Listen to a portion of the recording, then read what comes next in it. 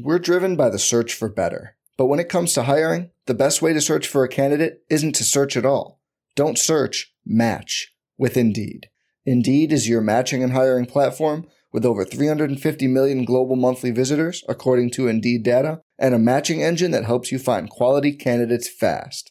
Leveraging over 140 million qualifications and preferences every day, Indeed's matching engine is constantly learning from your preferences.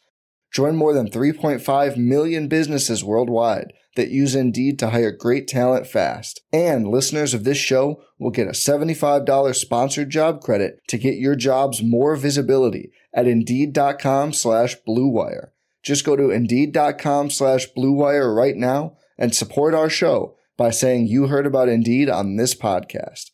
Indeed.com/Blue Wire. Terms and conditions apply. Need to hire? You need Indeed.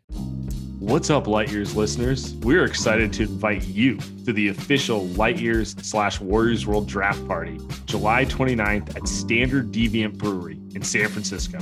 Our first official show post-pandemic, food, drinks, real-time draft analysis, Q&As, special guests, free merch giveaways. And remember, your first drink is on us with a ticket purchase. We are excited and can't wait to see you there. Info to purchase tickets can be found on our social feeds and official Light Years link tree.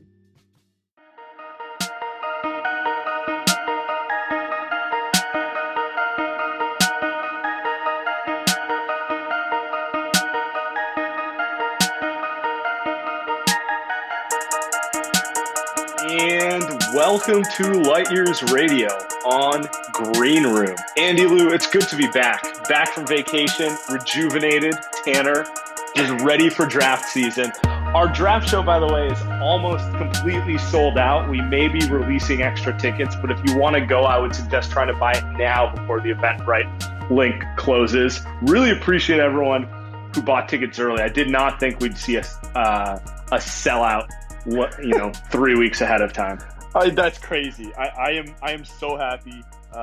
Outpouring of support. We've done this for free for a long time. We didn't throw the event out for money. We threw the event out because we wanted to see everyone, and it's a big time Warriors draft that's coming up. So it's a weekday, right? It's July 29th, Thursday, 4 p.m.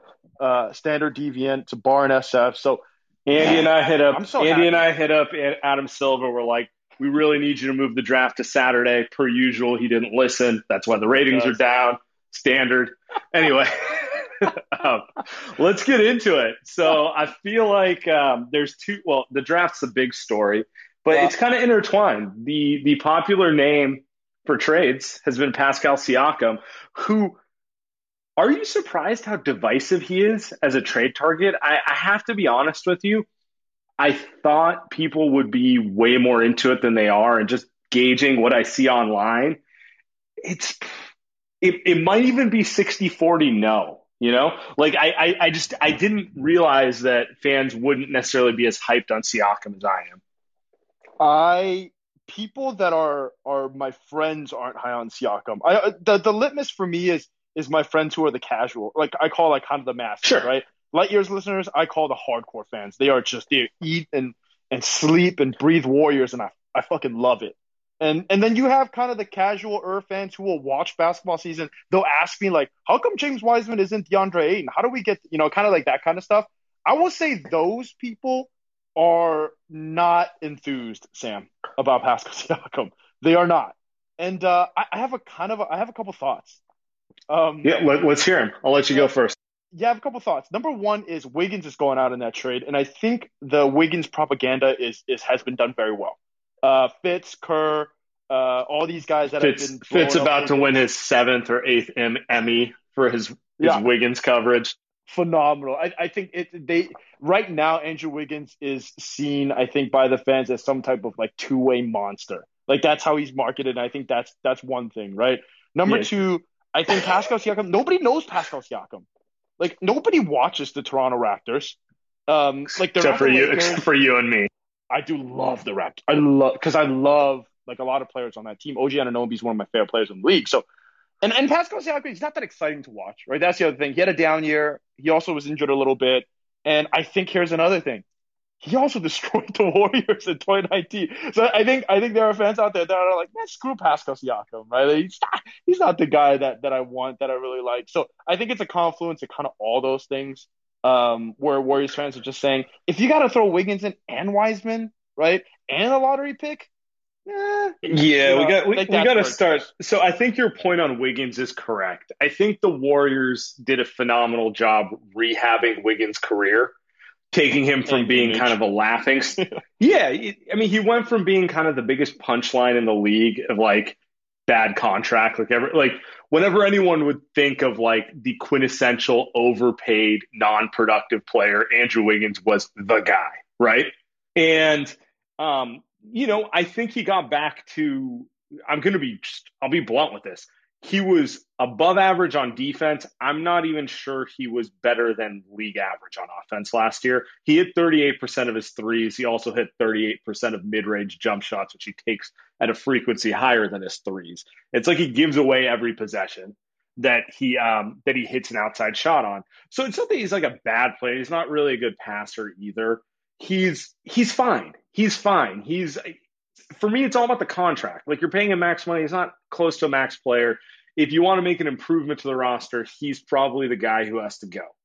And it has nothing to do with him being a bad player or anything. It's just like, yeah, you're telling me you can't find a player to replace what he does for you for $10 million. Someone like Jay Crowder, for example, just as excellent defender, hits threes at about 38% also, and also is just worthless off the dribble. So I don't know. I mean, that's what it comes down to. Now, I really don't want to get into the Wiggins thing. Someone in the chat goes, he's self-actualized HB.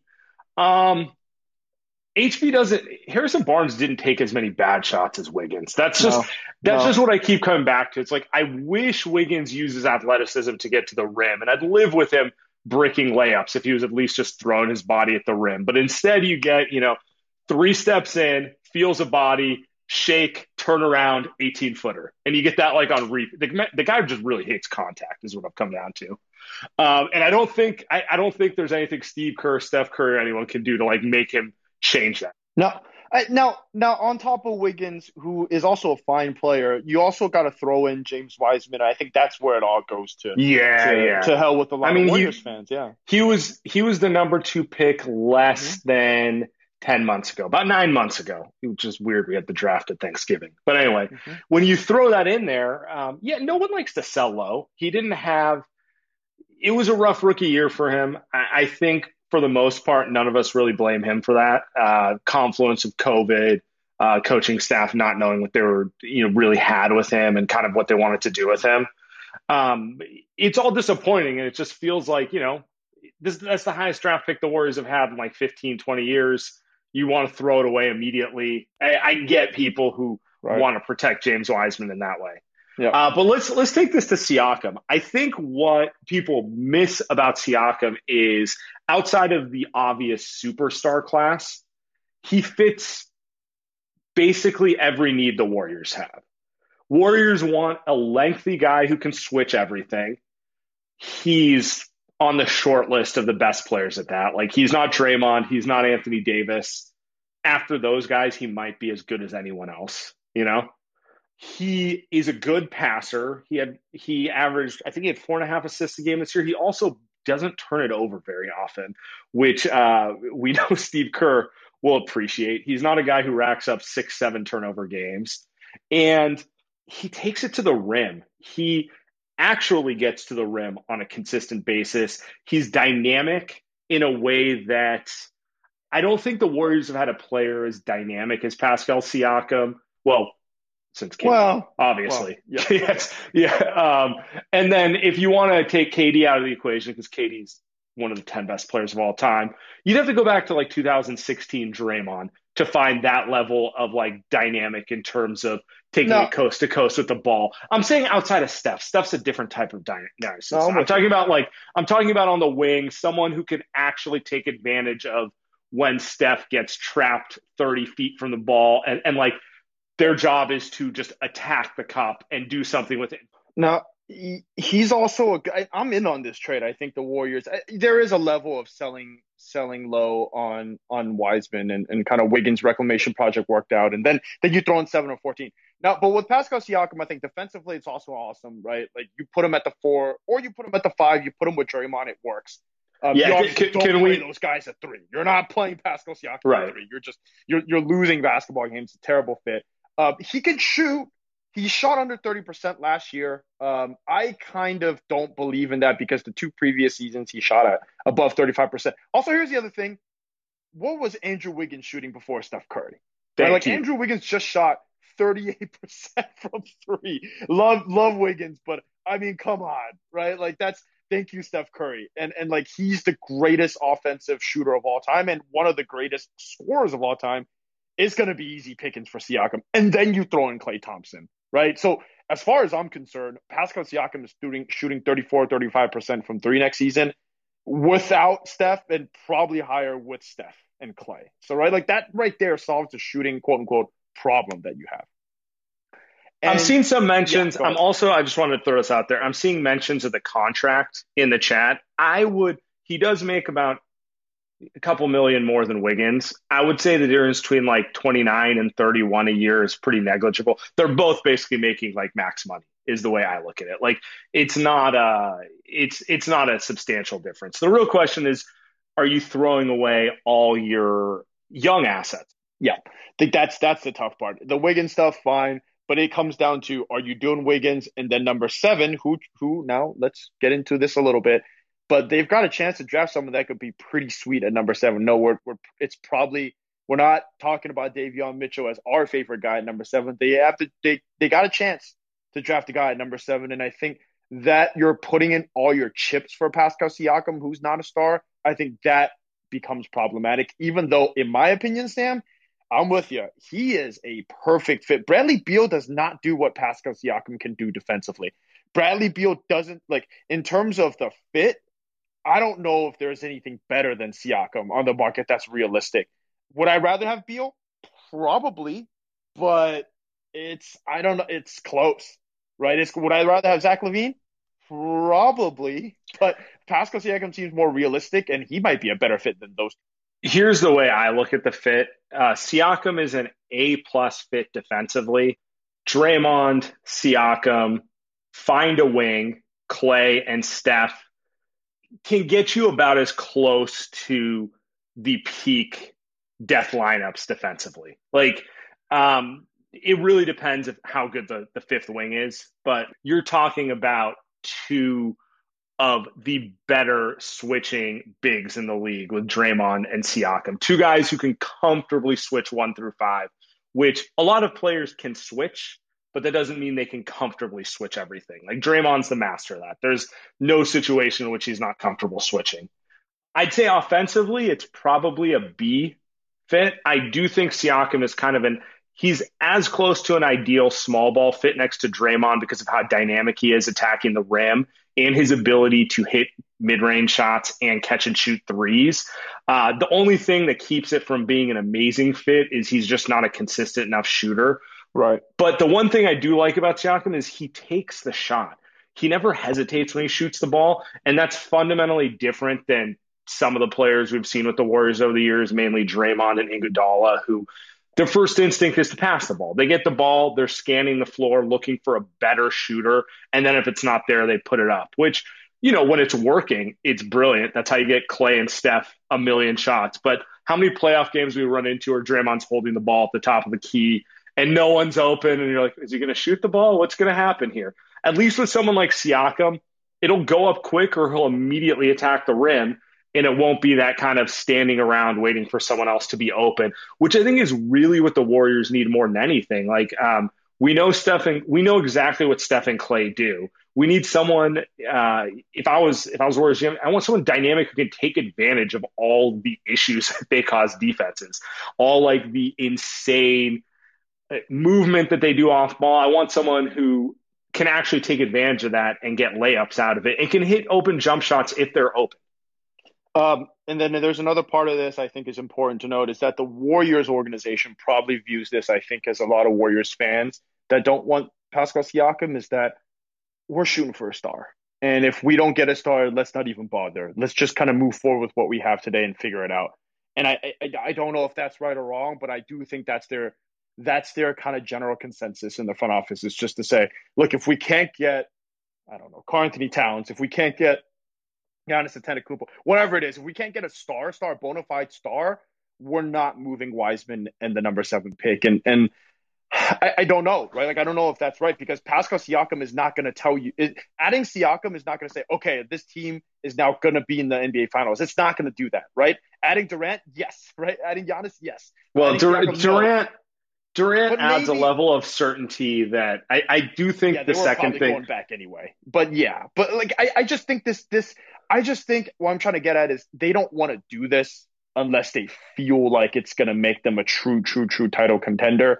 I just don't know if that's the right decision or not. And that's And how and to play devil's advocate, I do get it, because if they make a trade for, let's say, Siakam, and it doesn't work, and they're sitting as a second round team, right, they don't have any other moves other than the teardown, really. right. So it feels in some ways, I don't want to make too many cross sports analogies, but like, you remember how like the Niners would not make a big deal up until the Trey Lance one, of course. How they Yes, were correct, always like correct. looking for value and maybe a That's why Brady little wasn't too signed. a little too pragmatic with their Right. picks. Like, oh, we can't, that's too much.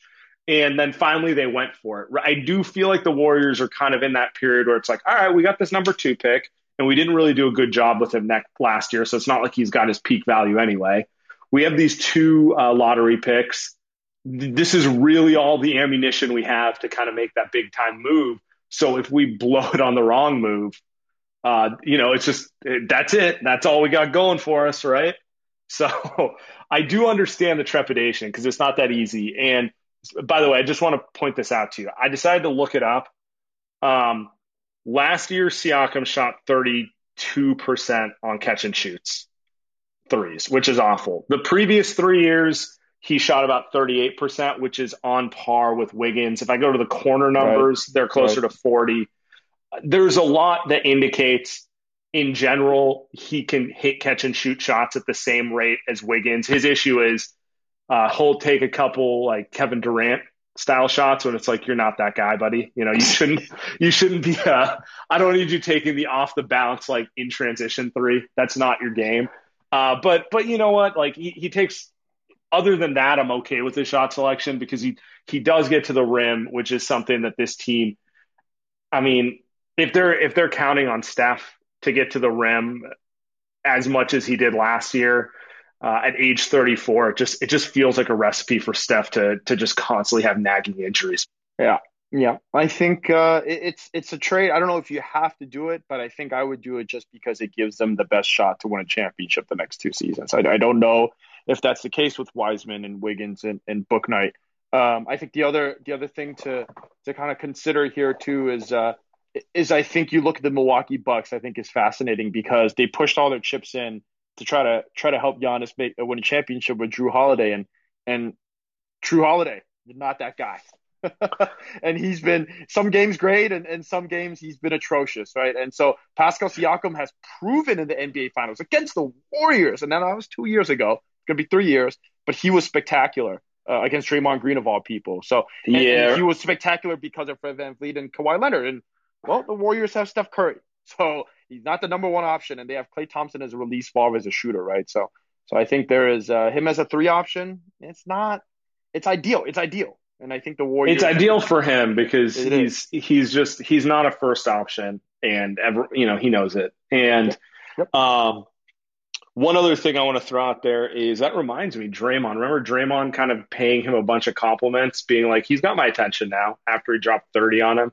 Yep. So I would, if I was to guess, I think Draymond and Steph would be all for it. I think Yep. they think Siakam's really good. I think they've gone against him enough times. They understand what they do as players and how they can.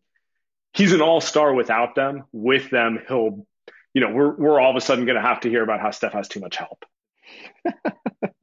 Yeah, he would be a great addition. All right. What are you gonna do? We want to go to callers, or we want to talk some mock draft stuff?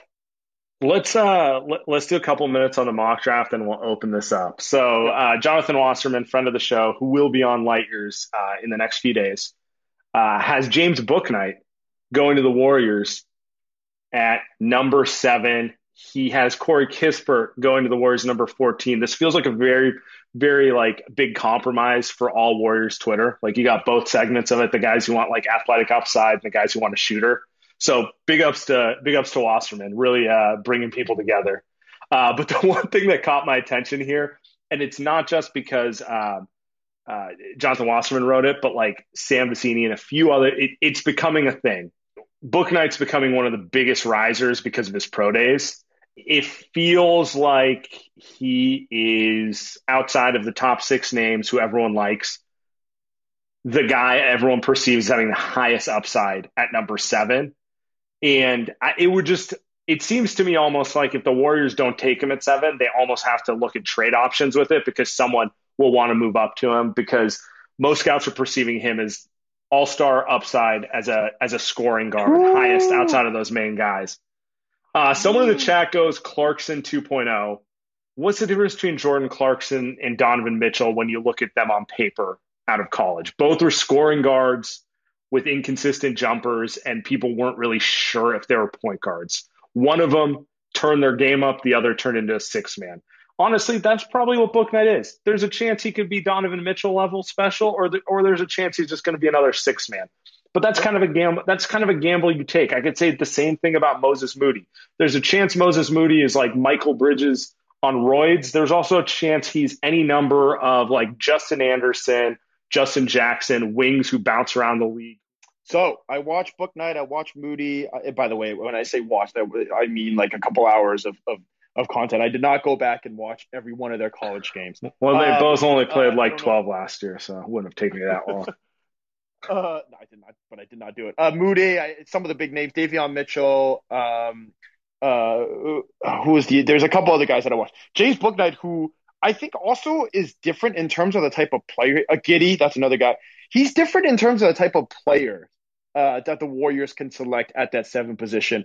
There's no player like him in that position. If you tell me someone like Moody, there are a couple of players similar to how he is. In terms of Bouknight, I think the only guy that you would say is similar to the way that he plays is probably like Jalen Green. Like in terms, not like the same type of player, right? But like not the same type of prospect, but the same type of like the style that he plays, right? That type of score, that type of wiggle that he has. James Bouknight, when I watch him, he seems to me like a bigger, stronger, longer Jordan Poole, just off of the guys that like if you're comparing to Warriors, easy to think about. 6'5", loves to shoot, but he's long. He's like 6'8", 6'9" wingspan. He's long as hell for a guard. So he says he can guard 1, 2, and 3, which I think is really awesome too. But it's the shooting that's cool. So he didn't shoot very well, Sam, last season I saw, but he was also injured. So that's part of it. He was also on a pretty bad team. I have a stat for you, which you can take either direction. He took a total of 9 uncontested jump shots. Yeah. Bad team, right?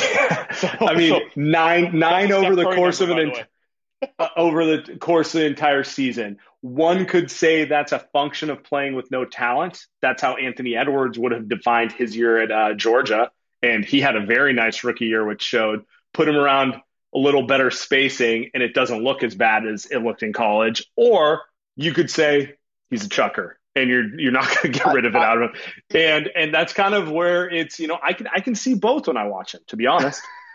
So, and I think, but also, you know what that tells me? Just the size and the shooting and this guy and that hesitation move that he has, by the way, Jordan Poole doesn't really have one. He just has a absurdly quick first step. So he just blows by people. Bouknight is more of like he can do a little dancing, which is what really every combo guard can do now in the NBA. Like that step back jumper, everybody does. I know that's the other thing I was just going to get to. This guy has ridiculous upside. Like if you talk about Moses Moody, like what's the upside there? Like you said, Mikal Bridges may be better. Cool. James Bouknight, what's the upside there? Like, are we talking about like a combo guard that averaged 26 points a game? Maybe.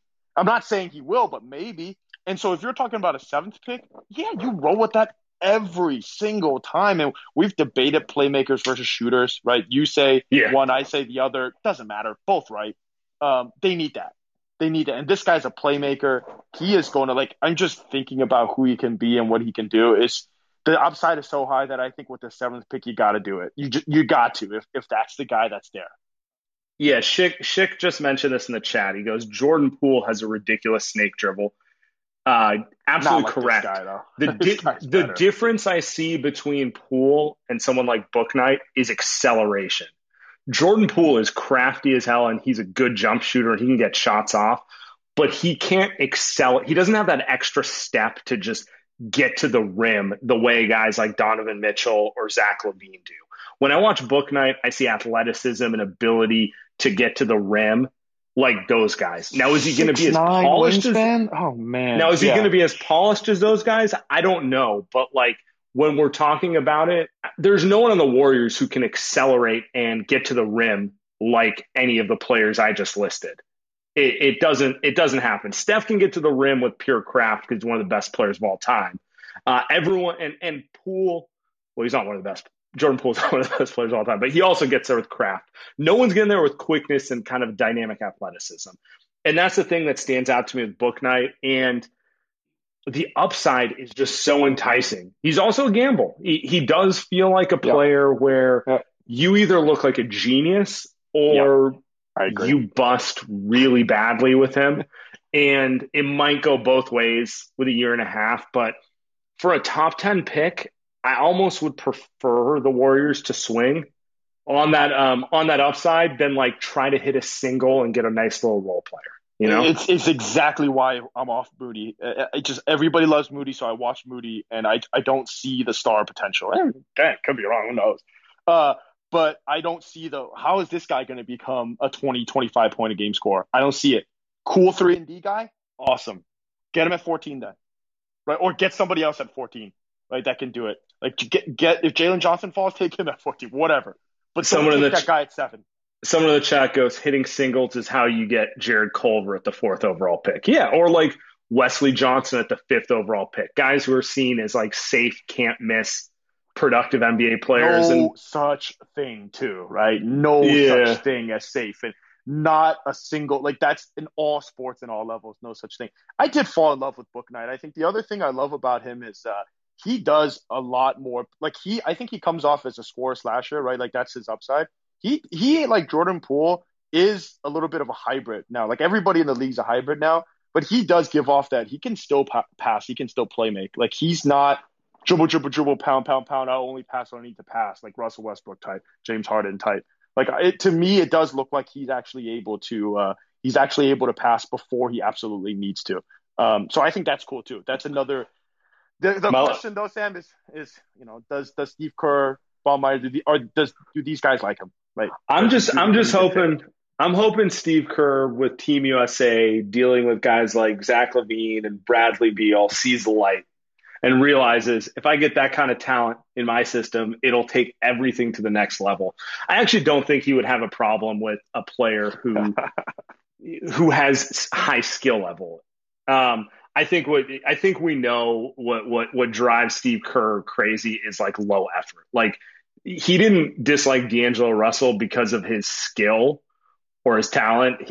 I think he got annoyed with the fact that D'Lo's effort on things that didn't involve the ball in his hands was non-existent. It was miserable. I mean, Draymond was sick of him. So we're driven by the search for better. But when it comes to hiring, the best way to search for a candidate isn't to search at all.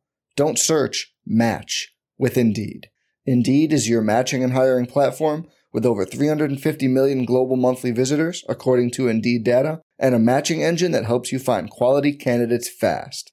Leveraging over 140 million qualifications and preferences every day, Indeed's matching engine is constantly learning from your preferences.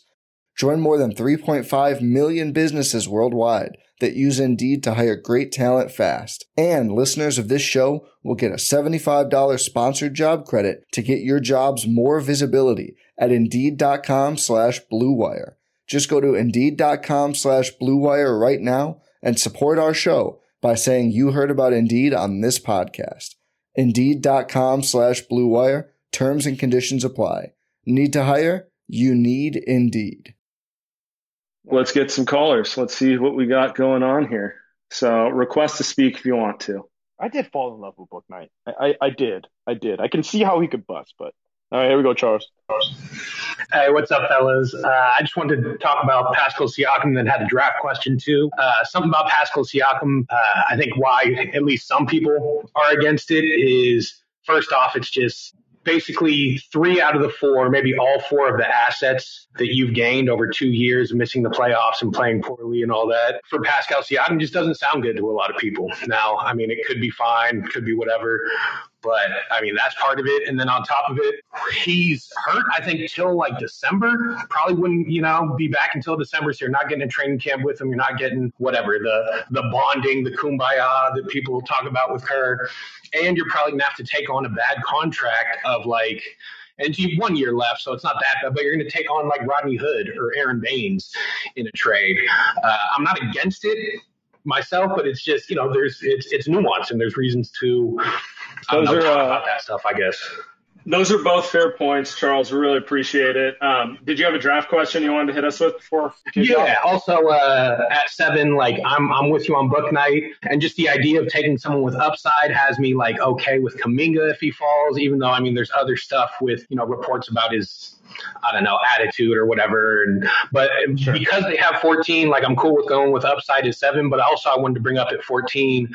A player who's rising, who I like, Trey Murphy out of Virginia. He keeps rising up the draft board like throughout the entire season, went from undrafted to second rounder. He's a first round lock now. I could see him at 14, 6'9", 7-foot wingspan, shot 43%, 92 from the line. Just another guy that, could be looked at 14. Thank you, Charles. Thanks, fellas. I'll throw on a question about Trey Murphy when we get Wasserman on in a couple days. Got to ask on some of these high risers, guys we haven't dug into as much as kind of the main 5 to 10 guys. But he does bring up a fair point. So we didn't mention this, Andy, but like, how much does Siakam's injury play into your desire to trade for him, or really? Yeah, that one's a tough one, and yeah, Charles, great point that he brought up. He, as far as we're concerned, it's not like something that's going to affect him for the rest of the season. Once he's back, he's presumably back from that injury. Now, the other part of it is it is his non-shooting shoulder, so that's positive, Yeah, and I think the other thing is same with Wiseman, right? Like his meniscus is going to take him out up until training camp at the very least, right? And probably won't even be that ready for the season. You're not making this trade for the beginning of the season. You're not making this trade for December.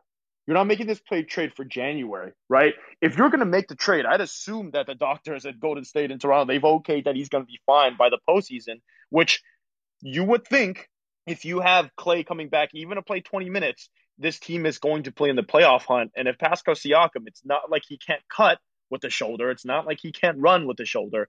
And it is a non-shooting shoulder, that he is going to be ready to play basketball when he is back. And his rust is just going to be getting back in game shape and not being afraid to actually jump and actually play defense. So you're making this trade to win a championship. You're not making this trade to win 5 games in October or December. So I don't know how much it concerns me unless the report says that he may not be healthy again. And if that's the case, then yeah, of course the trade's not. Yeah, I was going to say exactly what you said, which is I'm operating off the premise that he'll be fine by December and there's no real lingering concerns. That's what we've been led to believe. Obviously, if that's different, my opinion on said trade would be different. But I like to be optimistic with injuries, and it kind of sucks to go the other way. So we'll leave it there. All right, let's get going. Luke, what's up, man? Yeah, can you hear me? Yeah, I can hear you. When did the Raptors fire Masai Ujiri and hire Vlade Divac? Because it's a little confusing hearing this kind of talk right now. Like Wiggins contract is a negative asset. Masai Ujiri refused to trade Jonas Valanciunas for Andre Drummond. Why would he trade him for Wiseman? And we have the number 4 pick? Why would the Raptors need the number 7 pick? And would that ever approximate the value of Pascal Siakam currently? It's doubtful. So yeah, just curious Why Okay. would the Raptors ever do that? That is a fair question. By the way, that's what makes this a fun topic because both fan bases think it's insane. Um, here's my logic, and you know what? I don't think the trade would happen, but like maybe Masai wants to blow it up. Easiest way to blow it up is trade the 27-year-old. You get last year's number 2 pick. You also get the number 7 pick with your number 4 pick. So you can enter next season with Wiseman, let's say Jalen Suggs at number 4 or Kuminga and Book Knight. You're going to be awful because they're all like under 20. And then all of a sudden you're in play for the number 1 pick the next year overall. Like, yes, it's like a long-term asset play, but that would be the reason he would want to do it because he'd be getting 3 lottery picks for Siakam. And I was thinking about this. I think Wiseman would probably go somewhere between 4 and 6 in this year's draft. He's not going ahead of Cade, Jalen Green, or I don't even think Mobley. But after that, I mean, he's just as much of a prospect as guys like Kuminga and Scotty Barnes and guys where you're just like, there are all these tools. We kind of have to teach him how to use them in a productive way. But he's Kuminga. Like this. It's just the Kuminga comp is there. I mean, maybe Kuminga has a high. I don't know, but it's just in terms of raw, right?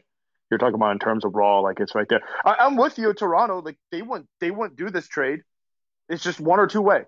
If they want to keep winning, they don't do the trade. If they want to blow it up, we're on, baby, right? Like I do think it's more realistic than like Ben Simmons because what does Philly want to do with all those young players, right? Like they're hoping to flip Ben for like a comparable player, but one who fits better with Embiid, right? Yeah. I mean, which is not what the Warriors have to offer. I bet you, Masai. Can you imagine a Jalen Suggs who was built like Fred VanVleet Lowry, just taller, bigger, more athletic, but has the same type of IQ. You get Suggs, you get Book Knight, you get Wiseman. Like those are three, like you just said, lotto guys, and that's how you do a rebuild. Now, does he want to do a rebuild? Who knows? But if he does, like that's where the Warriors, they got some ammo.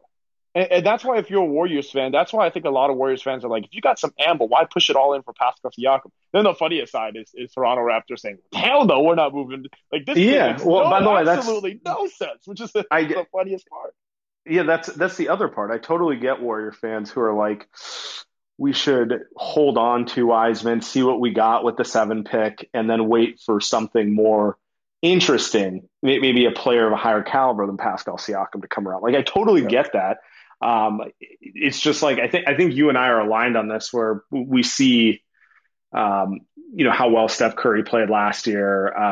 We see Draymond Green's 31; he probably has a couple more years in him. Clay, if Clay is the ultimate proof of you can't just assume the future is always there for you. That maybe there's the desire to be a little more aggressive. It's dicey. It's not that easy to decide. Schick, what's up, my man? Hey, can you hear me? Yeah, we can hear you. What's up? Yeah, so I got 2 points. One about the whole Siakam thing. So I've come to the conclusion that nobody actually wants to play for the Raptors. So why the Raptors fans live in this world where they like have to win every single transaction. So they're going to demand. Isn't that every fan base? I feel like, well, not really. I mean, I feel like some like Timberwolves fans are at the very least are like a little bit more cognizant of how shitty they are. But like for the Raptors, I mean, they're in a completely different country, so they're like they live and die with like every trade and transaction that they make. So I think on their end, they're kind of bluffing. I don't think they ever think that Siakam's ever going to be a part of like a winning core for them unless he suddenly regains his like finals form, which I feel like is doubtful. But anyway, so I definitely would not make the Siakam trade if you're having to part way with like assets that could grow on the rookie contracts, for example, a 7 pick Wiseman. Let me ask you this, and I don't think this is possible. What if you could get Siakam without giving up one of Wiseman or the number 7 pick? So you're trading one of those two, the 14, and like let's say a future first. You're banking on that being. I mean, my real question is like, who does this put us over? Like, does this allow us to match up with the Nuggets better? Does it allow us to match up with the Suns better? Like, in theory, if Wiseman develops into who he's supposed to develop into, which is someone that's like a two-way big that can match up with like Ayton or Jokic or AD, does Siakam fill that role in some meaningful way? I mean, there's a reason that we drafted Wiseman like not too long ago. Like it's to develop him. I feel like just throwing that out there. I think that's actually a really interesting. I don't want to cut him off. I feel bad. No, let's go ahead. It's a fair question. Who does Siakam allow the Warriors to match up better with? Yeah. I have a couple off the top of my head. The Lakers. They would. No one guards Anthony Davis better than Draymond Green. I don't care what Laker fans say. Like that's just been true for years. And Siakam is as good as you're going to get on LeBron. Like they match up well with the Lakers' best lineup, which would be LeBron and AD at the 4 and 5 in crunch time. It's as good a matchup as you're going to get on that. And, as fun as it was to watch the Lakers flame out this year, I kind of suspect if they're fully healthy, they're still going to be one of the scariest teams in the West. Here's a larger thing, too, which I agree with you. I mean, just the Lakers, the Clippers, if they're still on the list, right? And then Denver, I think the Warriors always had a good shot at Denver. Mavericks, stuff like it. He's a good matchup against everyone, especially if you're playing 4-5 with Pascal and Draymond.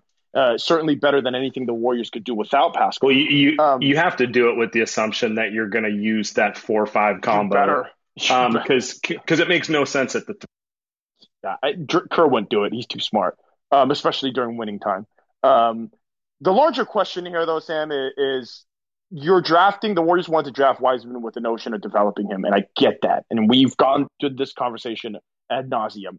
The question now becomes, if Steph Curry is an MVP candidate, an MVP player for the next 2 seasons, he's already done it this season.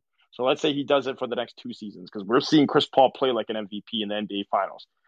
Then why are you looking to use that time to develop people when you've got a chance to win a championship with Steph Curry? That's the answer.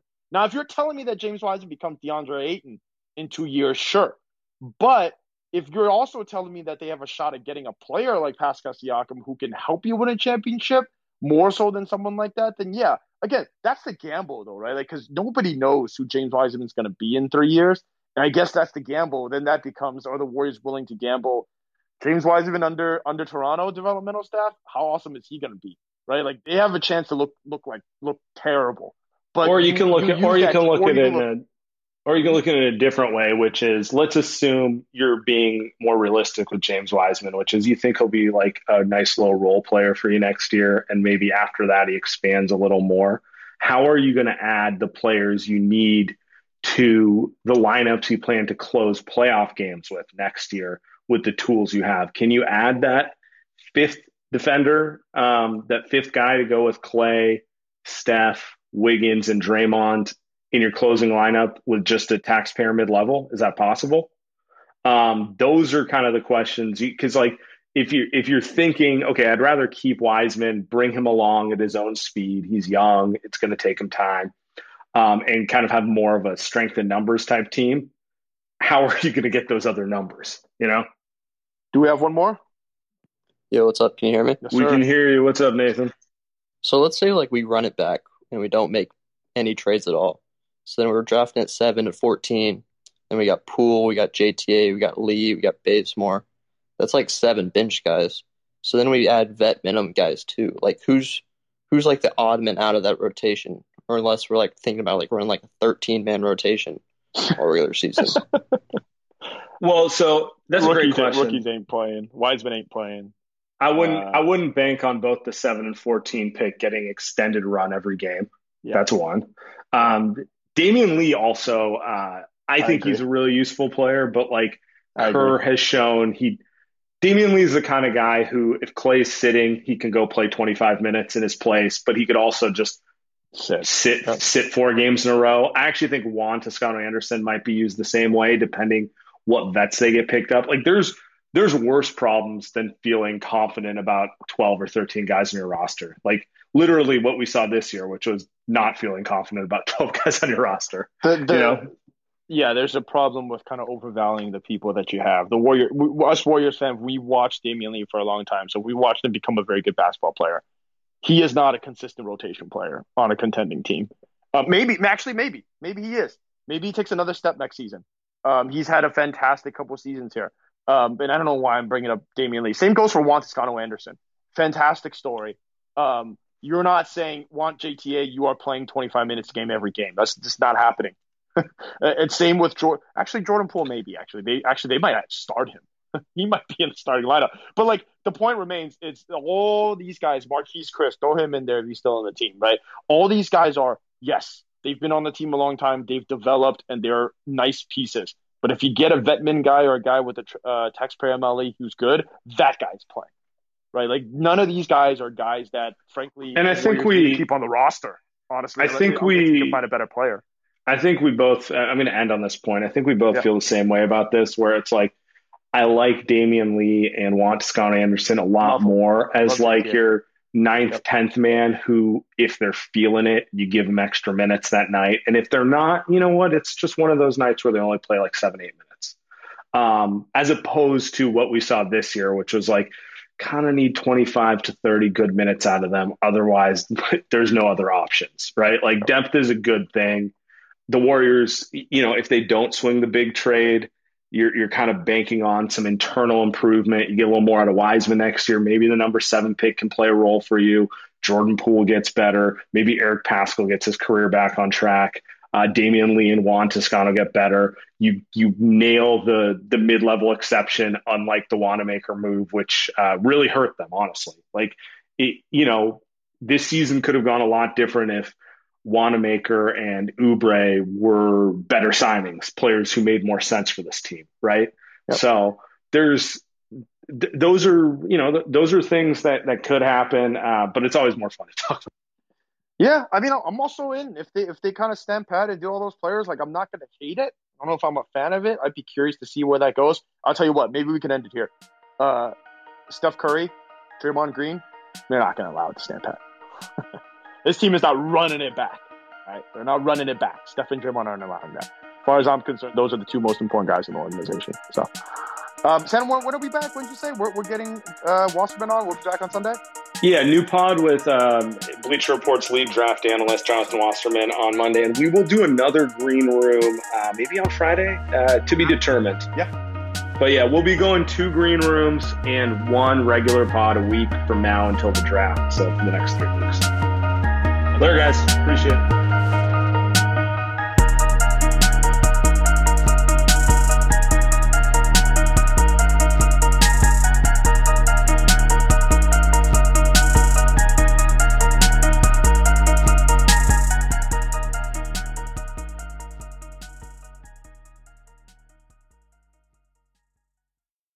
I'm Mark Chapman. Welcome to the Planet Premier League podcast.